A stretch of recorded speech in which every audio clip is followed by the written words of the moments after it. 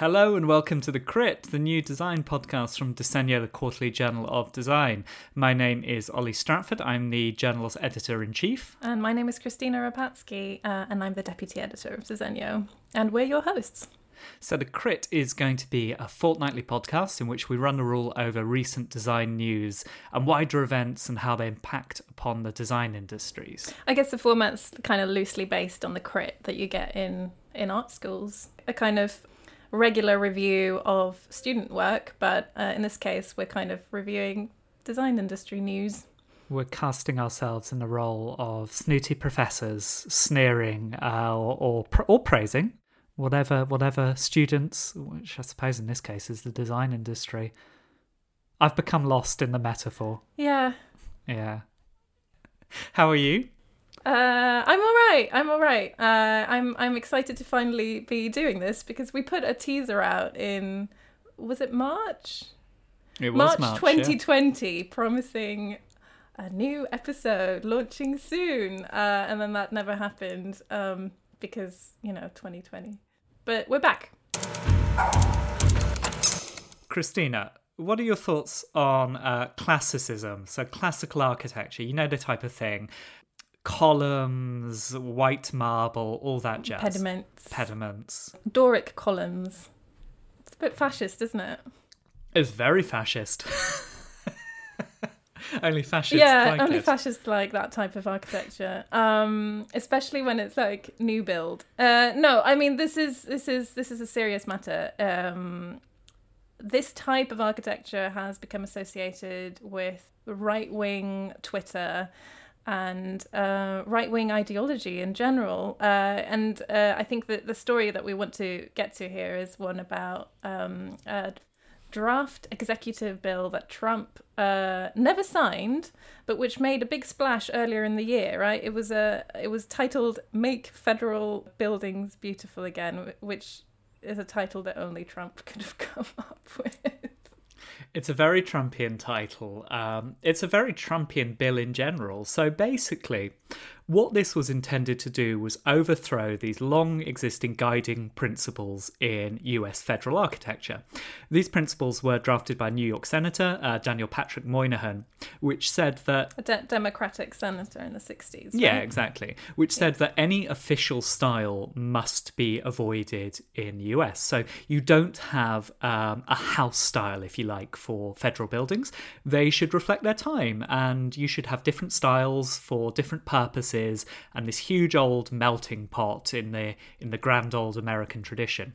Yeah, he famously said that architectural style should flow from architects to government and not vice versa. So government shouldn't dictate like an official architectural style. That, I think, in the 60s, when he formulated this policy, official architecture of any sort or unofficially prescribed architectural style would have been associated with totalitarian regimes. Yeah, the European fascist states in the first half of the 20th century make heavy use of this style. Moynihan even goes so far as to say that the US should be willing to pay more to avoid uniformity in federal buildings. Then enter Trump.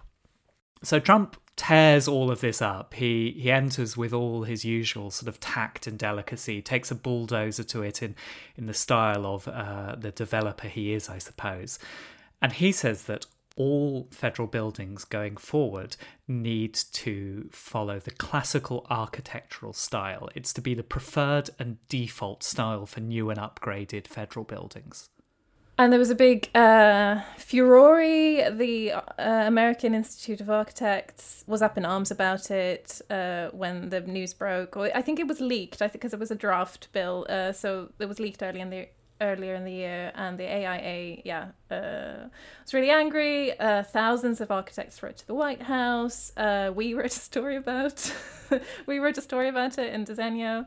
On equal parity with all those other developments. But then, obviously, 2020 happened, COVID happened, Black Lives Matter re-emerged with a renewed urgency, and this news fell to the wayside. Also, importantly, Biden is now the president-elect. But now it's emerged that the GSA, which is the General Services Authority. Is that right? General Services Administration. Sorry, I got it wrong. No, well, I mean, they're acting as if they are an authority. They're acting. They're acting totally without legal basis at the moment. Sorry, I'm getting ahead of myself, but yeah, it's, you need it's to, an you need to irritating. explain what's happening. Yeah, so okay, this executive order never passes. It never gains any legal status. It just falls by the wayside. However, it seems as if the GSA has begun to act on it anyway and to incorporate it into its solicitations for new buildings. So, there's a new courthouse, 125 million, so it's a considerable project set to be built in Fort Lauderdale in Florida. Now, the language in document for commissioning architects for that project says, classical architectural style shall be the preferred and default style, absent special extenuating factors necessitating another style. So that's language almost straight up lifted from that executive order. I think it is actually lifted ad verbatim from Make Federal Buildings Beautiful Again.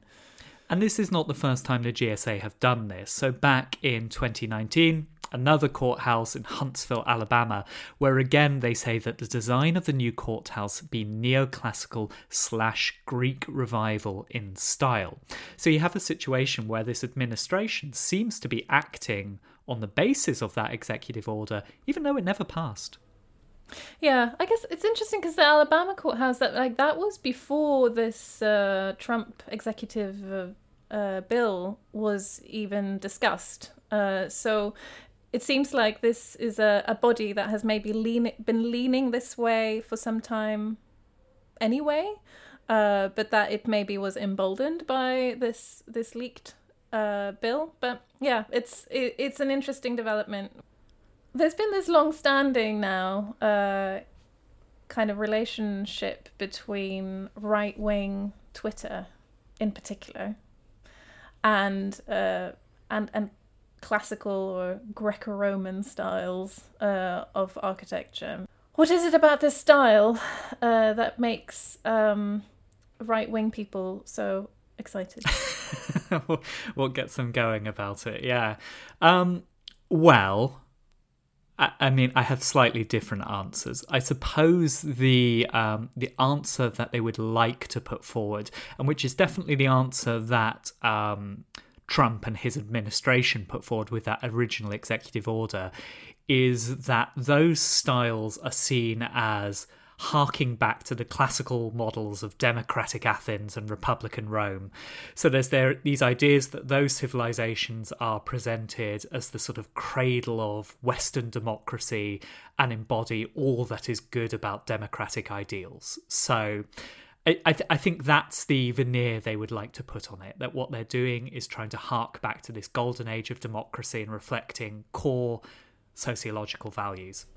That's a nonsense. Or Western values. But then I guess there's also this, like a lot of the federal buildings in Washington, D.C., like the really grand ones, were built in the 30s in a neoclassical style. And there's maybe this kind of, a charitable reading, again, would be, like people are feeling nostalgic about these great civic ideals of that era, of the New Deal and that sort of thing. And, I think that's one argument. Yeah, that's the charitable argument. I think the more sinister thing is you mentioned that this comes up a lot on Twitter and often has links to white supremacist accounts and so on.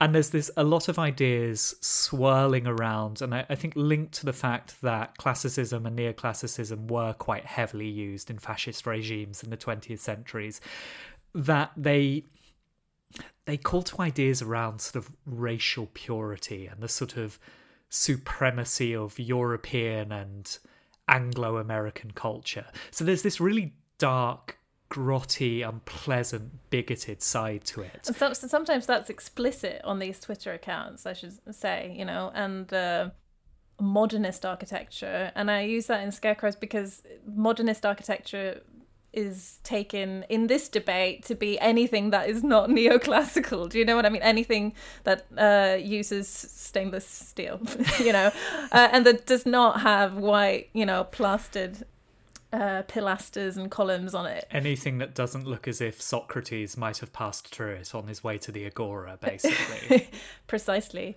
And that anything that is not Socrates and the Agora is kind of degenerate. Like that's the vibe you get of these accounts. Yeah, it's this kind of, would you want this in your neighbourhood, this disgrace? Well, it's probably better than this weird cosplay that we're all Roman senators on the way to decide whether to invade the Goths or something. It's really, really bizarre. And I think you're right, it does tie into this more general sort of culture wars type thing of harking back to this imagined past, presenting aspects of the past completely stripped of context and complexity, and claiming that we've sort of fallen from that golden age. So I know there's this think tank called the National Civic Arts Society who have really pushed for this order, and they have this claim that everyone, sort of 99% of society, loves classicism and just wants classicism, and we all want to be living on Capitol Hill in Rome, and that it's only these they made a poll apparently. Totally scientific poll. And it's only these corrupt liberal elites sentencing everyone to live in brutalist tower blocks and things like that. So there's this, I don't know, it's such a bizarre way of looking at the world to want to hark back to these civilizations from thousands of years ago, and it is troubling. We should also say this is something that's come up before in discussing these types of accounts, and this link between right-wing ideology and classical and neoclassical architecture, is that if you look at the architectural style in the American South in the 18th and 19th century, the kind of plantation style porches kind of borrow from the porticos and columned pediments of neoclassical architecture. And this is a style that for very many Americans have direct kind of links to slavery. Yeah, I mean, I think some, to end on maybe a slightly more positive note, or at least a sign that something hopefully will be done about this under the Biden administration. A Nevada representative, Dinah Titus, she chairs the House subcommittee that oversees the GSA, has introduced a bill. It's called the Democracy in Design Act, and that would prohibit the GSA from adopting any ban on, again, modernism in scare quotes. So there is movement against this, and hopefully it's something that can be prevented, because there is something profoundly undemocratic and sinister and creeping about instigating an official national style in architecture. That's not a move that you would expect to see really in a democratic country. So this week, some reporting from our colleagues over at Design Broke, which made for interesting reading, which is the organisers of Milan Salone del Mobile. For anyone who doesn't know, Salone del Mobile is an annual trade fair for design, particularly furniture design, I suppose, but other areas too. It's hugely important. It's probably the biggest one in the annual calendar. It's hugely important if you find new chairs and furniture important, which we do. We do. And economically, it's important. So, like, Italy's furniture industry apparently is worth something like 22 billion euros. It's vast, it's enormous, and that's heavily reliant on Milan, because you bring all the designers, the manufacturers, the buyers, the journalists together, they all mix, they show each other what they've been up to, and it lubricates the wheels of commerce. So Salone in 2020 gets cancelled. I think it's the first time in its history. It's been running since 1961, never previously been cancelled. They are very committed to it going ahead in 2021. They've said it will definitely go ahead. However, normally Salone takes place in April. Clearly, at the moment, that looks quite precarious. the world's journalists, producers, all descending upon Milan in the spring, given COVID, is likely to be a disaster. So DeZeen are reporting that the fair's organisers are considering moving that fair to late September, when hopefully the situation is a little bit more under control. Yeah, and I suppose that is the time of year when the London Design Festival would normally take place. And, you know, the way the year is organised in the design industry is around all of these big fair events, some of which have been cancelled, some of which are beginning to potentially shift around, like Salone. So yeah, September is traditionally quite a busy month for design. Like you said, there's London Design Festival. There's also Beijing Design Week. Maison and Objet in Paris usually goes ahead that month. There's a lot of things. There's Habitare in Helsinki, I think, is also in September. End of September. Yeah, there's a huge amount already going on in that month.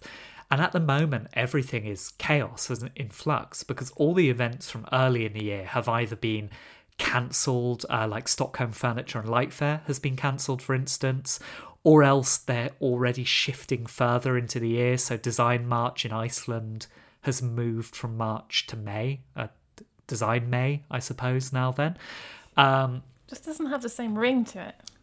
It's less catchy. It sounds like it no longer sounds like you're marching forward to an exciting designed future. No, it sounds more ambivalent, like maybe design. Don't know. So it's not, I guess in the context of the pandemic, it's not the most important thing in the world, but there is going to be this huge problem of trying to rejig that calendar, trying to work out which events can go where and how you fit them around one another. And it will be interesting to see whether all of these events, which traditionally are based on this kind of internationalism, bringing everyone together from around the world, maybe end up having to adopt a much more local perspective and become more grounded in the countries and cities in which they're in, both because there may still be travel restrictions. People might not want to be travelling around the world.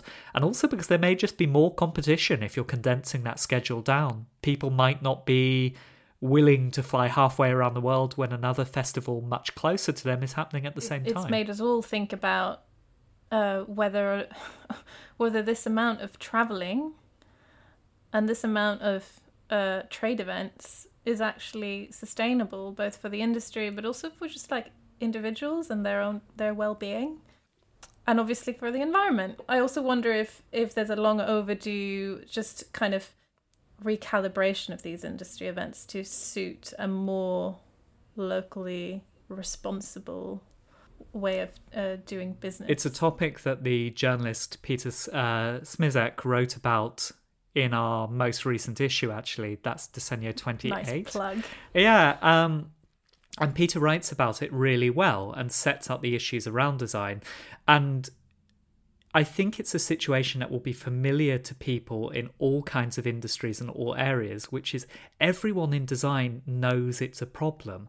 They know we shouldn't be travelling so much. They know we should not be producing so much, that there is a problem with this just endlessly churning out new products and everyone jetting around the world to see them. The issue is that at the moment, people haven't really put together viable alternatives to it. So I suppose there's various virtual alternatives. I mean, DeZeen did a virtual design week during what would have been Salone this year, and other fairs have opted for like a local presence, but then very much a kind of extended virtual program. So, but I think we're all fed up with looking at things on our screens. Zoom fatigue. Is the other Zoom fatigue. I think that's not a sustainable way for individuals and their mental health and well-being to engage with the industry in this way. Also, design is for being used and touched and interacted with on a physical level, and it seems strange. It feels like the virtual world cannot really take the place of physical interaction, physical encounters also with with people. So I think that Salone event, if it happens in September, and let's imagine for the moment that September things will be more settled. So just for the sake of argument, it will be possible to travel, it will be possible for people to go there. It's kind of going to be something of like a canary in the mine, right? Because it will be one of the first big events to happen, I imagine.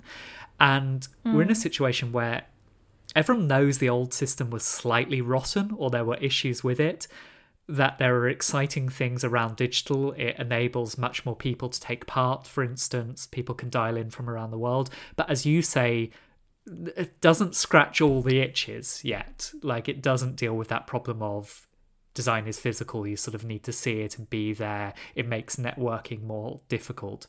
So it'll be interesting to see how Salone tries to manage that situation. Even if people can travel there, what will their digital programming be like? What will that week look like? Will it try to evolve and present something a little bit different that addresses some of the issues that have been raised during this period? Or does it just revert to the norm? Is everyone so sick of this period that it goes back to the old ways?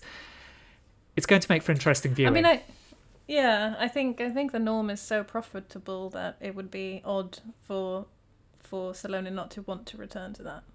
If I'm honest, whether people will respond to that, whether as many people will turn up in Milan for a September Salone, I don't know. I don't know. Nobody knows. This is what this period is like. It's all chaos and nobody knows. Right. Okay, so our next topic for this week is a product launch, and it's an area that is very near and dear to my heart and which nobody else in Disegno cares about in the slightest. These are the launch of the next generation of video game consoles. Yeah. That's so exciting, Ollie. It is very exciting, and I'm here to tell you why. Microsoft has launched its new consoles, the Series X and Series S, whereas Sony, the other big player in this world, at least in the UK, is today launching the PlayStation 5. Now, this on the surface sounds very nerdy and teenage boy-esque, and it is. However, it actually really matters. Why? For some reason, the wider design industries, I think, have a slight snobbishness and reticence around video games. You don't tend to see them represented so well within design institutions and museums. It's not true. There was a massive video games show at the V&A recently. Everyone's talking about how video games are a form of design. And that V&A show, I think, is one of the first times they've been shown in a major institution as part of a devoted exhibition. The Design Museum, which is a great museum, I don't think has ever run a video game show, despite the fact that this is a massive industry. So in 2020, video games are worth around $155 billion. By contrast, the film industry is worth about $136 billion. So if you're looking at finances, video games are massive. If you're looking at sort of general outreach, it's estimated about 3 billion people in the world play video games. Again, that's huge. That's enormous. So, yeah, the V&A show, which is Video Games Design, Play, Disrupt, was a great exhibition. It was curated really well by Marie Fulston and Christian Volsing, and I think was super important in terms of giving this field some recognition. However, it's a one-off. There hasn't been that much around them, and I think people are only now beginning to wake up to the fact that this might be important and that design should take it seriously. What's so special about this new generation of consoles then? Why is this a design story that we need to think about? Well, I suppose it's a design story to the extent that consoles move in generations. So you get a new series of consoles, and then that's the architecture on which games are produced for the next 5 to 10 years, say. So basically, they provide the toolkit within which all designers are going to be working for an extended period. It's not the only one, of course, there's PC gaming and things like that, which changes. But effectively, this launch is then setting the agenda for 10 years or so. I think it's also interesting because this is a generation of consoles which are beginning to change a little bit the way in which games are consumed. They're not the first to do this, but this is maybe the generation where it will really spark into life. So rather than having a disc or a cartridge and sort of discrete games which you plug into your console and play on, both Sony and Microsoft are looking at digital downloads. So you download a game and play it, you don't have a hard copy, you just have the digital file. Or, and this is particularly I think Microsoft have done with this thing called Game Pass, you have a subscription, so it works more like Netflix. You pay a certain amount each month and then you have access to this huge library of games. So this is games entering a similar kind of arena to what's going on in video content, in music, in film. Was this sort of already happening with consoles like the Nintendo Switch, which is the only video games console that I am even vaguely familiar with, which has both options. So you can put in a cartridge or a card, I guess, but you can also download games through it. Cloud-based interface. Yeah, you can, and it happened with the previous Microsoft and Sony consoles as well. I think it's more this time about it forming a central pillar of the offer. It's becoming bigger and bigger, and more people are doing it. So both Microsoft and Sony, are offering versions of their consoles which just don't have a disk drive. Right. So you could only get digital files. So it's more about that steady growth and this model of subscription-based services which you're seeing across all technology. Will, is there a sense in which this subscription model, obviously in music and in film and television shows, it's actually changed the conditions under which people create content and the kind of funding available when you're not buying discrete, you're not buying a record, you're subscribing to a platform. Do you think it's the same for video games, or is there a similar change in, video game developers and games designers' conditions for working? I don't know. I think it's hard to say yet. Definitely you could see changes. In principle, if people have far more available to them through something like Game Pass, then you might see shorter content do better, things which immediately grab your attention and don't demand, say, an 80-hour investment of time, which some games do. So maybe you might see fewer of those. To be honest, I think the bigger change is probably the rise of stuff like mobile gaming and different ways in which people are gaming. So it's no longer necessarily the domain of sweaty teenage boys sat in a basement sinking all of their hours into playing a new game they've got. People are playing games on their commutes. People from all different demographics are playing games. It's opened up massively. I think that, my understanding, is maybe the bigger change, but you could see some changes this generation. Why not? Thank you, Ollie, for this fascinating breakdown of a new generation of consoles. That was... I'm going to say one more thing about Go on, then. design and its relationship to game design, which I don't understand. I do find it very odd that the design press and design industries haven't incorporated video games to the same extent as some other areas, and that it stands as its own field. Because if you look at video games, a lot of the things they do and that are distinctive about them are such hot button topics in other areas of design. You have digital, you have experience design, you have an interest in technology, you have an interest in what can be created within computers as well. These all tie into fields which are massive in other areas of design and art. The use of sort of computer art, digital art, for instance, even things like critical design and speculative design, that interest in design as a storytelling tool, all of those are present in video games, and yet they have this vast popular outreach as well. Like if you're looking at a field of design that has brought those ideas to a mass audience, I'd say it is video games that have done that. So it is something of a mystery to me as to why why it isn't seen as a serious design discipline in the way some others are. I don't know. Is this do you want to plug Desenio here? Because we covered video game design. We've covered bits and pieces. We've done a couple of pieces around set games which are coming out, but I mean, even for us, I'd say it's not a core area. It's not as if we have video games. You want more video games in Desenio. I always want more video games. Yeah. No, I think what I'd like to see is the field have that breakthrough into wider design discourse, and it is happening, as you say. Curators are definitely more interested in them.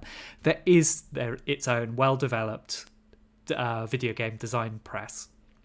However, what I'd like to see is it break into other areas of design discourse. I think it should feel odd if design journalists don't cover video games in the way in which it feels odd if design journalists don't cover traditional products or furniture. That's the change I'd like to see. I think moving from a topic I find very joyful and delightful to actually some of the bleakest news this week, and something that's incredibly traumatic and actually quite unbelievable when this news broke. And we're talking about the Grenfell inquiry. I don't think the disaster at Grenfell Tower needs any introduction. But this week, the inquiry which is ongoing heard from the company which produced the insulation for that building, which was found to be combustible and exacerbated that fire. So Christina, do you want to talk us through that new development? Yeah, so the Grenfell inquiry has heard from an ex-employee of Celotex, which is the manufacturer of the insulation boards that were used on Grenfell Tower, and which, as you say, Ollie, helped spread the fire in 2017. And this ex-employee has admitted that while they were working for Celotex, they worked on 2 fire safety tests for this particular insulation board. And the insulation board failed the first test, so this is 2014, so a few years before the fire.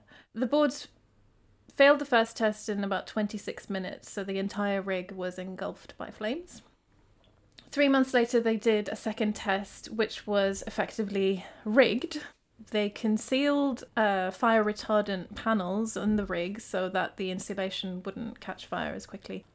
And the ex-employee that was interviewed or grilled as part of the inquiry was then told to put out press communications about this panel that didn't mention the first failed test, so that the communication was misleading, to put it mildly. Yeah, so this test is overseen by the BRE, which is the Building Research Establishment. Now, when it passes that second test, the thing which passes that test is the overall rig. So that is the rig with those fire retardant panels in. So what that test is saying is, yeah, sure, this product passes our fire test, providing you put some other fire retardant panels behind it. Now, the issue seems to be that Celotex then well, it's not a grey area, they deliberately mislead, but they present that panel as if it has passed the test rather than the rig as a whole. So it's going out to developers and so on saying, this is a great product, it's passed this test, take it on, use it in your buildings. Whereas actually it hasn't passed. What's passed is that overall rig, and that's not what they're marketing. Yeah. And Celotex they've admitted that some of its employees have behaved with poor judgment when it comes to these fire safety tests, and that they've taken the necessary precautions to make sure it doesn't happen again. I'm kind of lost for words that a company that produces insulation for high-rise buildings, in this case, which is what the second rig was approved for, high-rises, that they can play so fast and loose with the communications around fire safety. in particular. Yeah, I think it's a kind of unbelievable story. I mean, everyone knows the disaster of Grenfell and all of the factors that went into creating that tragedy. So to learn there was this deliberate effort to mislead about one of the materials that's a prime factor in it is disgraceful. It's also, it points to wider issues, I think, within the construction world. So BRE and the Building Research Establishment, and this is not the only body which produces these tests, I should say. There are others. There's one called the BBA, for instance. Their defence was to come out and say that the BRE was not a regulator, does not fulfil the function of building control, and has no mandate to monitor what manufacturers do with their reports. But then what is the point of it? Then what is the service they provide? Yeah, well, this is what's really worrying, because they provide this test and certification. But it's not then, seems as if it's not really being checked if people are using that certification accurately. That's what's so frightening. And I have to say, their statement sounds very much as if they're trying to wash their hands of responsibility and passing the buck. Yeah, well, of course they are, yeah. I don't know enough about the ins and outs of this this industry. And I think that's also part of the problem, is that it's all quite opaque. And when you kind of ask questions of the bodies that are meant to be certifying fire safety and that are meant to be, you know, basically checking the homework of the manufacturers, like, no, everyone's pointing at somebody else. Yeah, I think it's one of those stories where it's very hard to comment on almost, because there's universal outrage. I don't think anyone...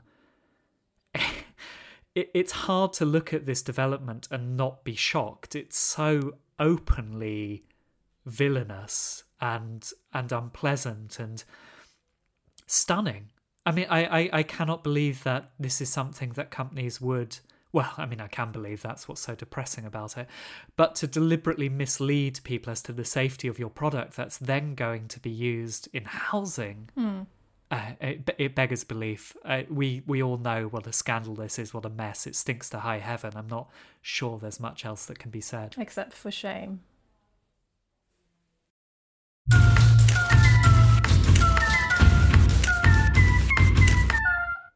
Should we talk about the mink situation in Denmark? Oh, sorry. I didn't realise we were recording still. Yeah. Yes. No, it's still here. I'd checked off. Yeah, let's talk about mink. This again is a troubling story and is upsetting, which is news that COVID-19 is basically fairly rampant among mink populations. Turns out the virus can pass into mink, and importantly, it can also pass from mink back into humans. This is at the moment a story very much fixated upon Denmark, because something I didn't realise, Denmark has a hell of a lot of mink farms. Yeah, it's one of the world's, I think the world's biggest producer of mink fur. Yeah, so Denmark has between 15 million and 17 million mink. It's a bit worrying that they're not completely sure if it's 15 or 17 million. That seems to matter. 2 million extra mink. I suppose they're hard to count. They're quite sort of wriggly little creatures. Yeah, little slinky things. So COVID-19 has been discovered in a lot of mink farms. That then caused alarm, principally because people were frightened that the disease might mutate within mink, then pass into humans and make vaccination difficult, basically. That you would get strains of COVID-19 that were resistant to vaccines already being produced. And it's turned out that the virus has mutated into what is now being called cluster 5 in Denmark. And it has been able to pass on to humans. I think 12 individuals were recorded as having caught this new form of COVID-19. When this became clear, the Danish government ordered a total cull of the entire farmed mink population of Denmark. And I think even began to incentivize mink farms to start killing off its mink. And then they called in the police and the army to aid with that process as well. and it was quite messy. I think there were kind of horrific stories of actually, let's not go into that because it's too upsetting. The truck that there was a mink spill on the road. I didn't know that.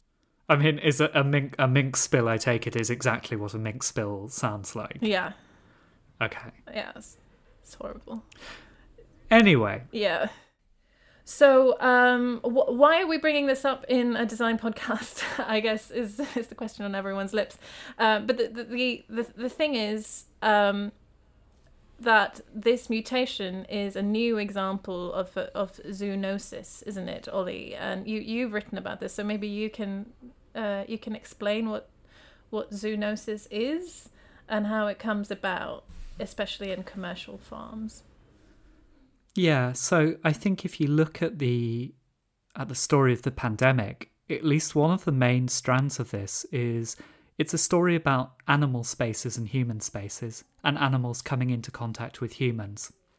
A zoonosis is a disease that can pass from an animal population into a human. Now, viruses don't care about taxonomic barriers. As long as the biology is suitable, they can pass between organisms. So, in the case of COVID-19, they don't know exactly where it's come from, but the suspicion is originally probably bats, and then it might have passed through some other species on the way and has gone into humans. It can clearly also go into minks, so it's finding a lot of bodies it can survive in.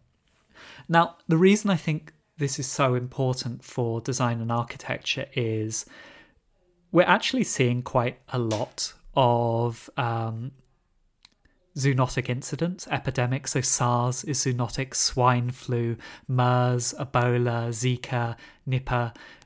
There are a lot of zoonotic diseases, and as the 20th and 21st century has gone on, they seem to be increasing. And one of the reasons for that, I think, is that there's been a huge expansion in the human population and a huge depletion of natural animal environments. So on the one hand, you have more people coming into contact with animals more frequently. You also have this huge rise in farming. You have a vast acceleration of the number of farmed animals we have. And that's sort of industrial farming, and we're talking pigs, chickens, cows, and so on. I suppose another story are these wildlife markets and humans coming into contact with more exotic animals. We don't need to go into detail over that, but the basic story, I think, is there's a growing issue and a need to reckon with this idea that humans are in much closer to proximity to animals than ever before. That's enabling diseases to pass between the two. And it's time we really look carefully at those spaces of interface. Where are we meeting animals? Are these farms suitable spaces for animals? Because let's face it, mink farms, they're being kept in cages in order to be skinned. Like, it's not some idyllic, bucolic mink romping around the Danish hills and having a lovely life. These are quite cramped conditions, I think. I'm sure some have much better welfare standards than others. But there's a lot to consider there. The way I've understood the epidemiological problem of industrial farms is that it's a kind of genetic monoculture, in a way, that if a virus enters, say, a mink farm, there's not enough genetic diversity to kind of keep the virus in check, but it gets passed on to thousands of mink very quickly and mutates a little bit every time it's passed on to an individual mink, and by the end of it you have quite a big mutation that's happened very quickly. Have I understood that correctly? Yeah, I think that's part of it. I mean, I can't speak to mink because it's not something I've looked into hugely, and I should say that these things are really difficult to track and it's always disputed. But for instance, I think one thing that is worth looking at is pig farming, say, which has been implicated in swine flu outbreaks. Now, it seems that there's a fundamental mismatch between what you would want epidemiologically, which is very diverse types of pigs, sort of heirloom variety. So you have this genetic diversity and diseases can't spread as quickly. And the demands of industrial agriculture, which wants standardization and wants very similar animals that produce the right amount of meat quickly. So you've had this sort of effort to turn animals almost into objects, really, that they're not seen as living creatures so much. They're seen as an opportunity to design a product. Okay, it's messier than a traditional product, but a product nevertheless. And so you've got those two competing needs bumping up against one another. I think this is one of the things which is going to become more and more of an issue for design and architecture, or at least it should, because there's going to have to be a desire to grapple with the spaces which we create for animals, whether they're agricultural or whatever. I mean, agriculture is the main one, and how we think of those. Because at the moment, a lot of the sort of vast industrial farms are pretty horrendous. They are designed around the idea of animals as objects.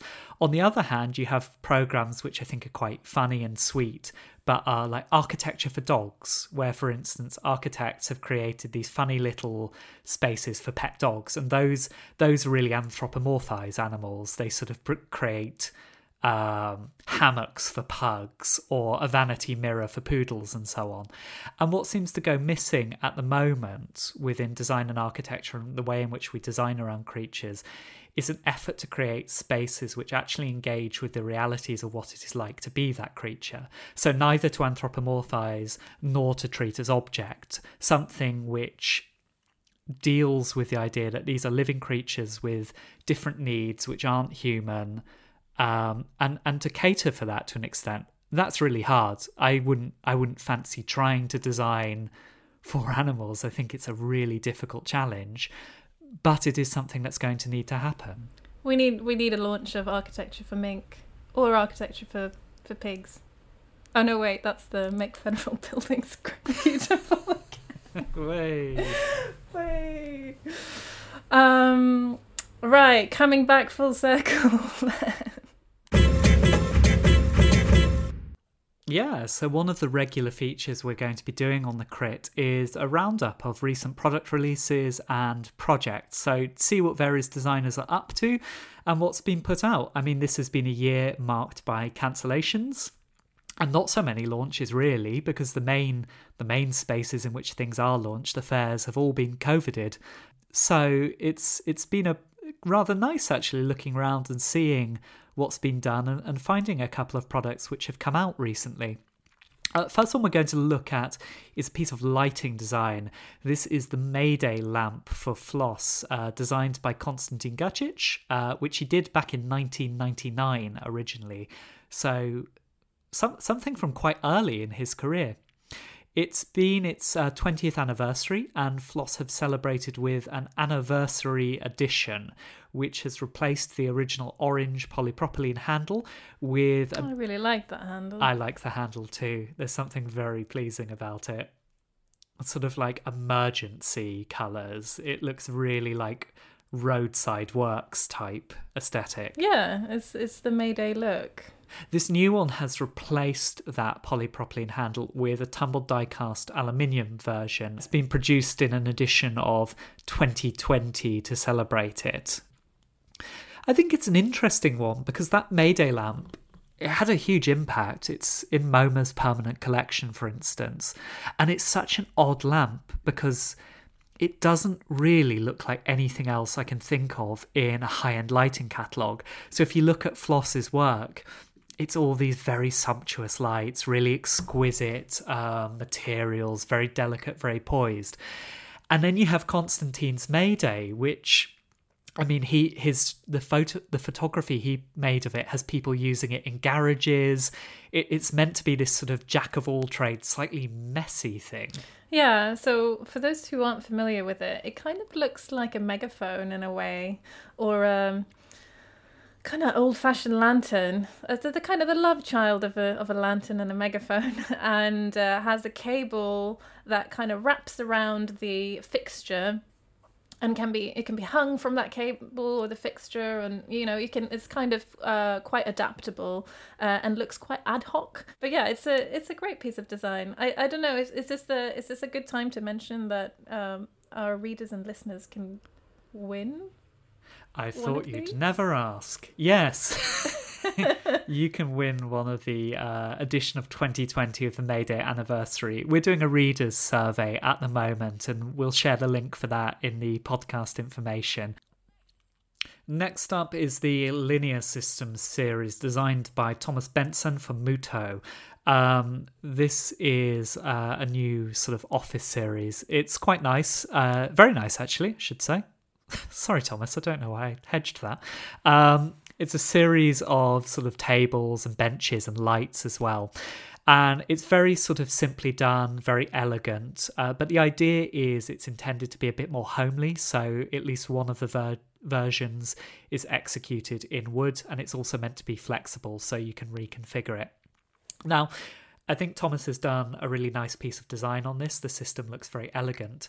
I think it's most interesting in a way in terms of it being very emblematic of current trends within office design, which are merging that sort of home space with an office space and the collision of those two different areas, and trying to introduce more homely, warm, fluid, flexible environments to the office, which has traditionally been seen as a much more static, regimented space.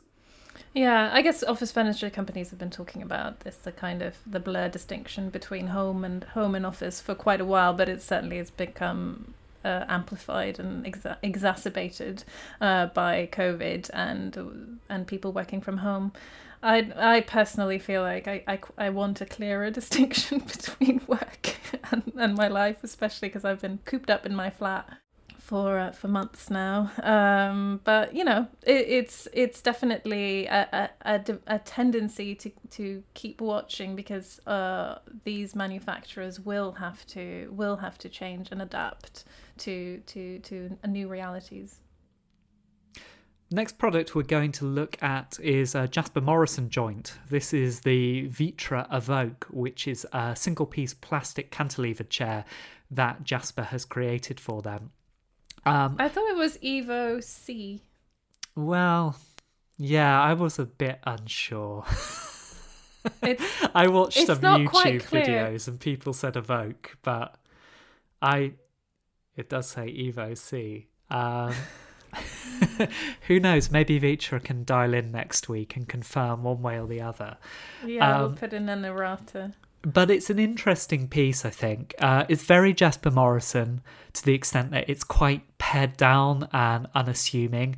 It's very clearly sort of delicately engineered and precise, but it's not prepossessing in any way. It's this quite simple, well-resolved chair form. Now, the reason I find it interesting, I suppose, is there's a really long history of these cantilevered chairs within 20th and 21st century design.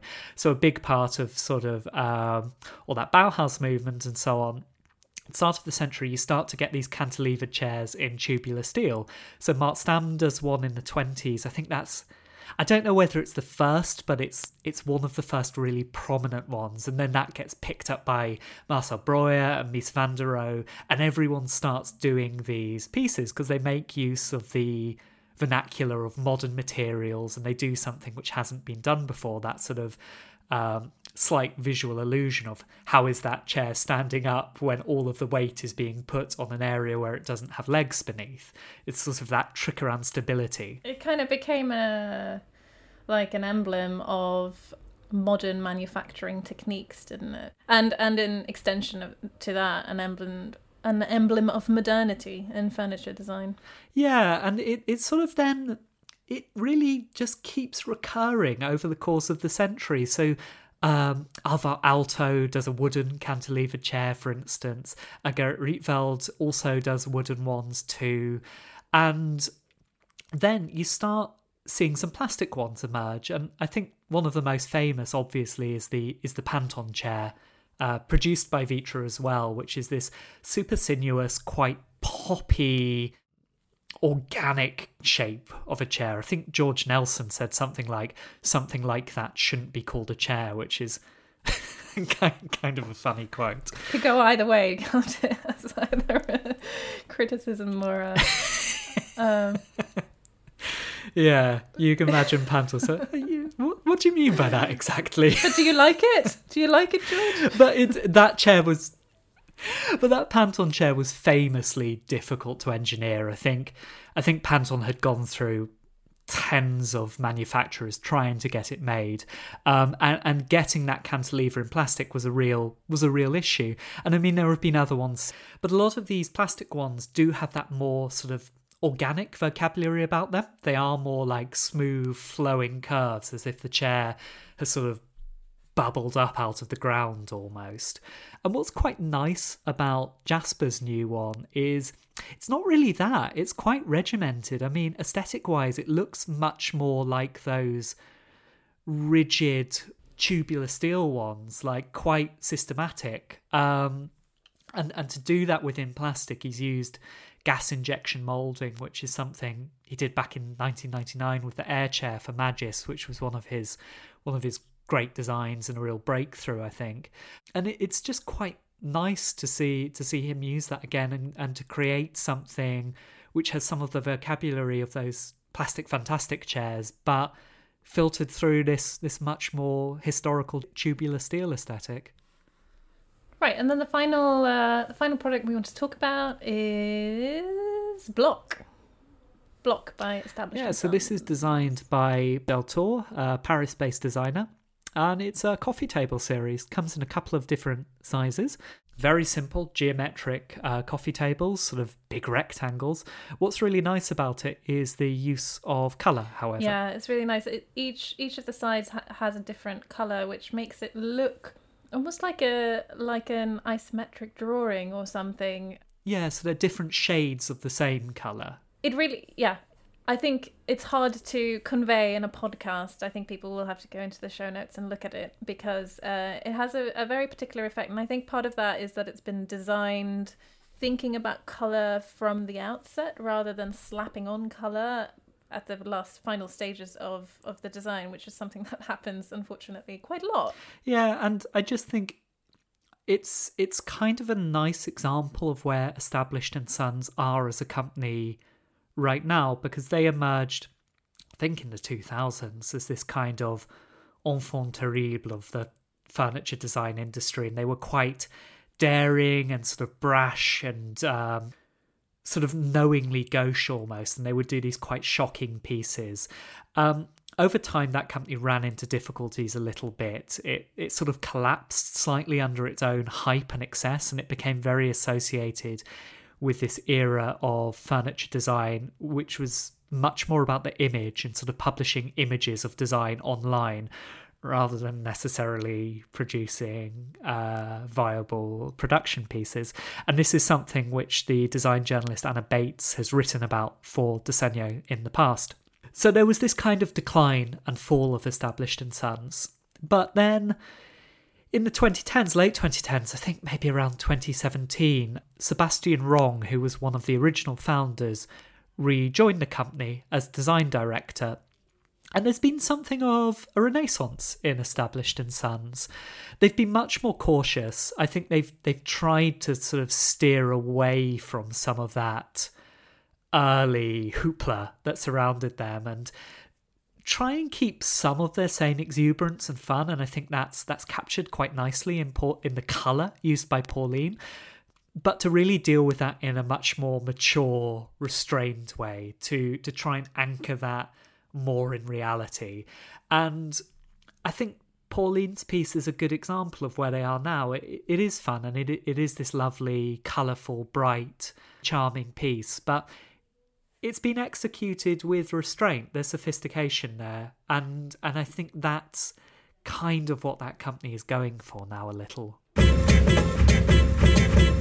I'm afraid that's all we have time for on this inaugural episode of The Crit. Thank you for listening. If you've enjoyed this episode, then please like and subscribe. It helps people to find the podcast. If you haven't enjoyed it, Please still like and subscribe. Take your revenge by killing us with kindness. We'll be back in a fortnight with more news and analysis from the design world, but in the interim, if you'd like to win the May Day Anniversary lamp by Konstantin Gercic for Floss, then just fill in the Desenio Reader Survey. We're sharing the link to that in the podcast information. See you back here in 2 weeks. Should say, if you've liked the music that introduced this podcast and which is played throughout, it was created for us by Yori Suzuki with Team Suzuki at Pentagram, which is Adam Chong McLeod and Charlie Carroll. Thank you so much to Team Suzuki for all of their work on this.